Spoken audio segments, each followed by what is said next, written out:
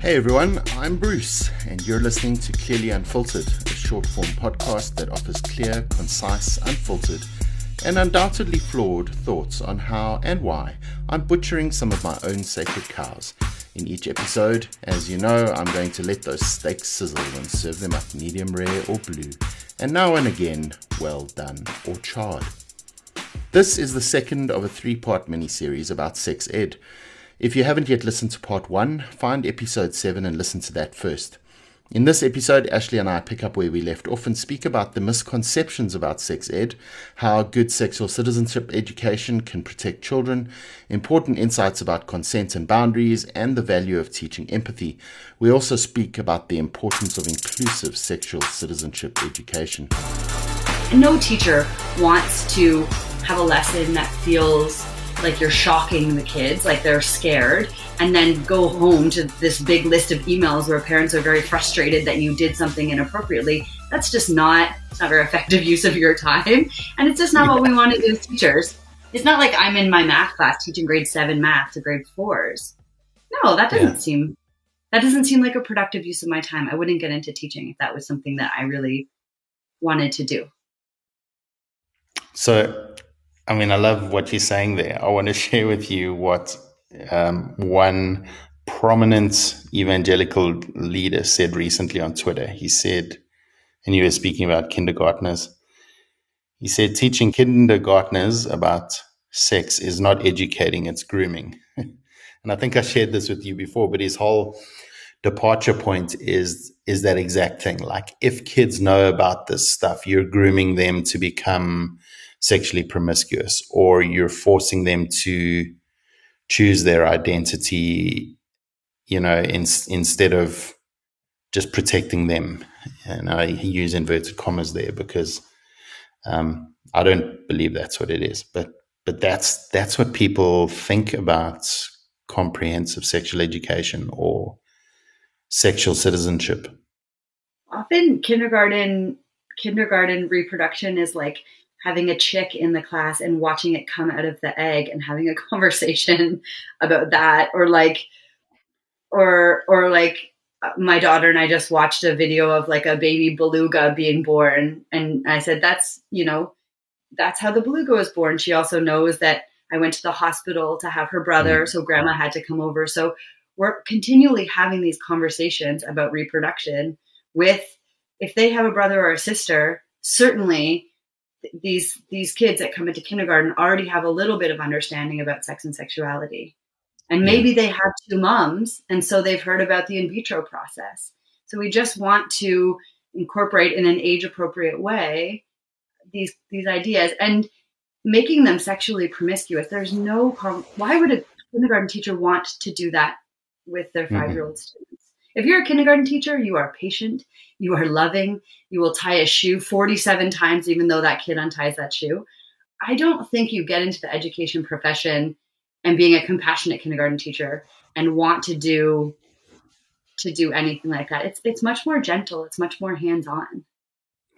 And I would argue, and correct me if I'm wrong, Ashley, but I would argue that if you're really part of an intentional, well thought out sexual citizenship program in a school, and you're doing that well, I would argue that the stuff that kids are learning, or the things that kids are learning in that space, are actually protecting them from grooming. That they're able to have agency over their bodies. They understand what consent is. They understand how to say no.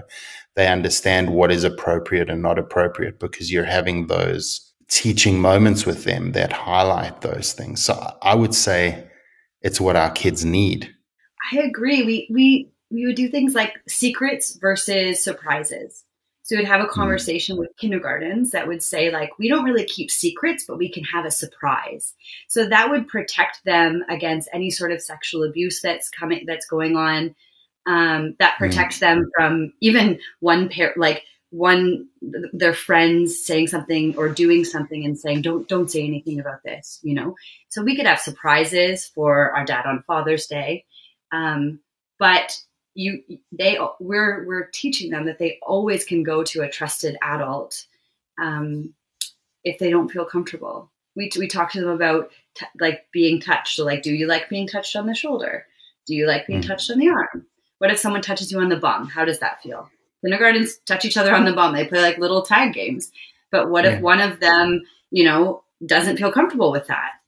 We're laying the framework to have those conversations so that those students, so that they know touching on the shoulder is okay, touching on the bum isn't, because then when we get to grade 3, grade 6, grade 9, those conversations, they've already felt comfortable and vulnerable enough to have that conversation. We can jump off and get into places where if in grade 9 someone touches them and they don't have their consent, they feel complete agency to stop that.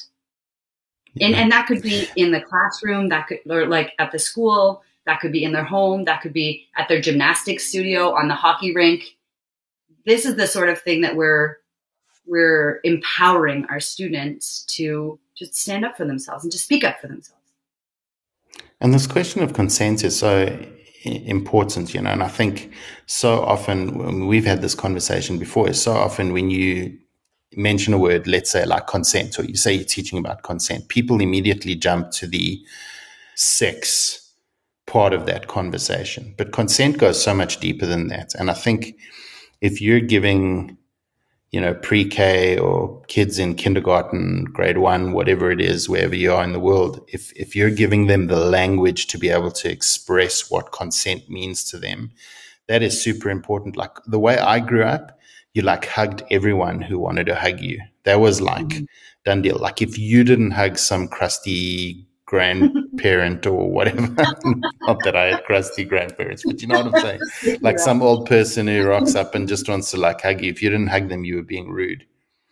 Whereas I've set a totally different standard with my daughters. I've said to them, you hug who you want to hug, and you feel no pressure to hug anyone, and that includes me as their father. They don't have to hug me. I'm not going to force that on them. Yeah. And especially if they're mad or something, you don't want to. That's a good training ground for later. If you're mad at someone and they want to hug you, no, I need a minute. It's showing your boundaries. Yeah. It's giving them language to say, I don't feel comfortable right now to hug you, Dad. And probably in 15 minutes, they'll come up to you later or the next day or something. But that's important too, to know in the moment, I don't feel like doing this one thing, but 6 hours later, maybe I do feel like that. That's a good point with consent too. It's like, that's a reason why this stuff shouldn't just be taught in the home. So I just learned consent was yes or no. Like, and do you consent to this? Yes. And sometimes it was just like reading body language. So nowadays you might say like, do you consent to having sex? Yes or no. But we go through sort of a process. So we learn that there are many different layers to consent. So it would be like, we use a FRIES acronym. So like, is consent freely given?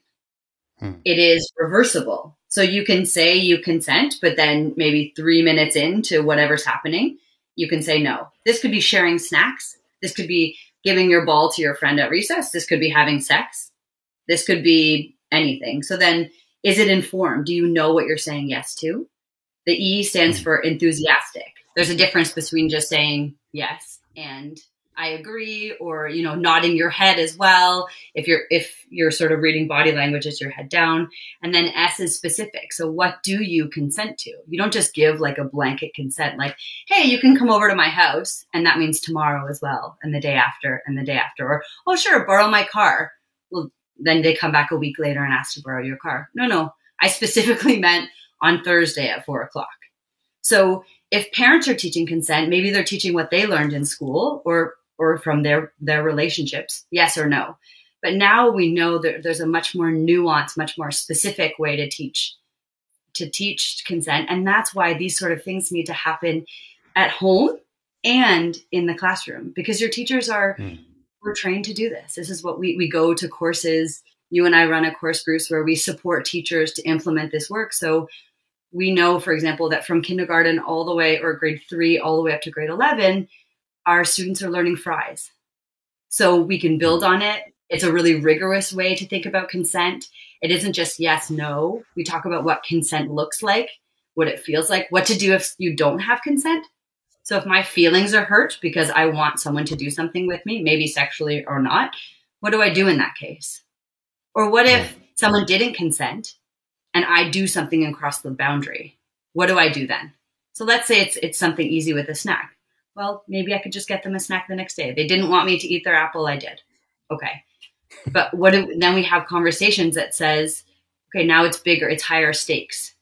We're looking at sexual relationships when we're in the upper grades. We've got the training ground done from sort of grade 3 with fries all the way up. And now how do we have conversations and sort of work through scenarios with our students so that they have a really good understanding so they never get in a situation where they do something without consent? So I think this leads on to, and this isn't a question we necessarily prepared for, but I think it's an important one because often when we talk about this work, there are, you can teach consent because there are two ways of looking at it, and I think often when you speak with boys and coming from being a teacher in a boys' school, they always want to know sort of what's the legal line, what's right or wrong in terms of the law and consent, But I think what a good comprehensive sexual education program does, or like you referred to it, sexual citizenship program does for kids, is it brings it down to this whole idea of a moral imperative in the sense that like being a good person or being a good citizen is about these things, interacting with others in a way that I am acknowledging who they are and what they want and desire is more important than me selfishly just taking what I want. The approach is so much better, I believe, when you're saying to people, this is what it means to be a good person or a good citizen. And getting them to have the empathy to understand what it would feel like or what it does feel like when someone does something without your consent. So looking at it from the opposite side as well. So you want to think of being the person who, and I mostly support people kindergarten to grade 6. So it's not necessarily in a sexual context, but what does it feel like when someone does something without your consent? How do you feel in that moment? How do you communicate that in that moment? And then what do you do? So it isn't just from the side of like, okay, how can I do this without breaking the law? Which is a funny way to look at it. But it's more just like, how can I do this so that I know that that person feels respected and honored at the end of the day, the same way that I would want to feel respected and honored. Yeah. So Ashley, I want to dive into this one, change tack a little bit. Why is it important to have good, comprehensive sex ed? I prefer the word sexual citizenship education. Why is that in your experience, as someone who's seen this working well in a school right through from kindergarten right through to high school? I think that these concepts come up all the time, even if it's not in the curriculum. So you think of like even grade 6, like these games of like, I don't know if you have this in South Africa. It's strange to me, but like guys will like bag each other. They'll like hit each other in the balls, and then it is obviously really painful. And then the other one sneaks up and does it again. So these conversations, it's so strange. Right? I'm sure it happens here. I'm sure it happens all over. I'm sure. I know it happened when I was in high school, and I know that it's still happening now. But like these things are coming up, and if you don't give your teacher the language and the leverage to have a conversation, then that teacher's just punishing and saying we don't talk about it, or you're in trouble because you did that. Whereas if you've got teachers that are empowered to say, that's a consent issue. We need to talk to your parents about this kind of thing. We need to talk to the classroom and say, how does everyone generally feel about this game? 99% of the students probably feel not so great about it. I just think that you need to empower your teachers to have these conversations that are coming up anyway. You can pretend like they aren't, but they are. And as well, in all of the books that we're reading, let's say you're an English teacher, in all of the books you're reading, you're teaching one just heteronormative way of being.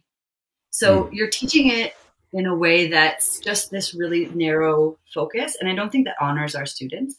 So if you're looking at sort of opening up your books to include LGBTQIA people, to have lots of different diverse families, even just like general diversity, lots of different cultures and ethnicities in your books, that's sexual citizenship. It's as well, like digital citizenship falls in underneath that. We haven't spoken about that as well, but it's so important to empower our students to have the tools to look at the internet with a really a critical lens.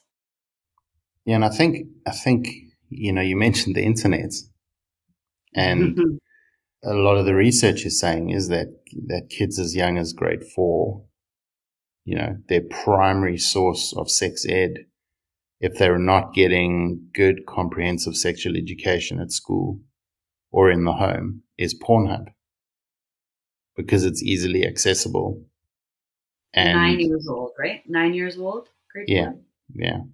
And so, I think you said it once in one of our classes is where do we want our children to learn this stuff? In a safe, affirming environment that's, full of empathy. And I think there is partnership here to be had with parents. And I want to talk about parents in a minute, but we simply can't be afraid of this work. It is so important to empower our kids to know how to respond, to have agency over their bodies, to understand consent, both in the giving and receiving of consent, and how they respond to someone who draws boundaries too, I think is an important part of the consent conversation. Understanding what is appropriate and not appropriate, particularly for younger kids, and how adults interact with them. We simply don't want them learning that stuff on unfiltered and unethical kind of internet forums. Or from their friends. That's where the research says they get it. They either get it from their friends or from the internet. So do you pick? And where are their friends probably getting it from? Exactly. So do you pick their teacher, their friends, the internet, or their parent? And ideally, like you said, in tandem, it should be their parent and their teacher working side by side to make sure they have comprehensive, that word is super important, comprehensive education when it comes to this kind of stuff. Thank you for listening. Stay tuned for the last episode of this series, which drops soon. In the last part of the conversation, we speak about how sexual citizenship in schools can promote inclusion, especially for marginalized kids, and we address the concerns parents might have when it comes to comprehensive sexual education. I think people are scared because they're not exactly sure what's being taught. They're like, oh my gosh, my kindergarten is being taught about sex. Okay, what specifically? Because you can go look at the specific years that things are taught. You can also ask your teacher for a heads up. So listen, you can ask the teacher for the curriculum as well. They'll send it to you. We're not hiding what we're teaching. That doesn't make much sense.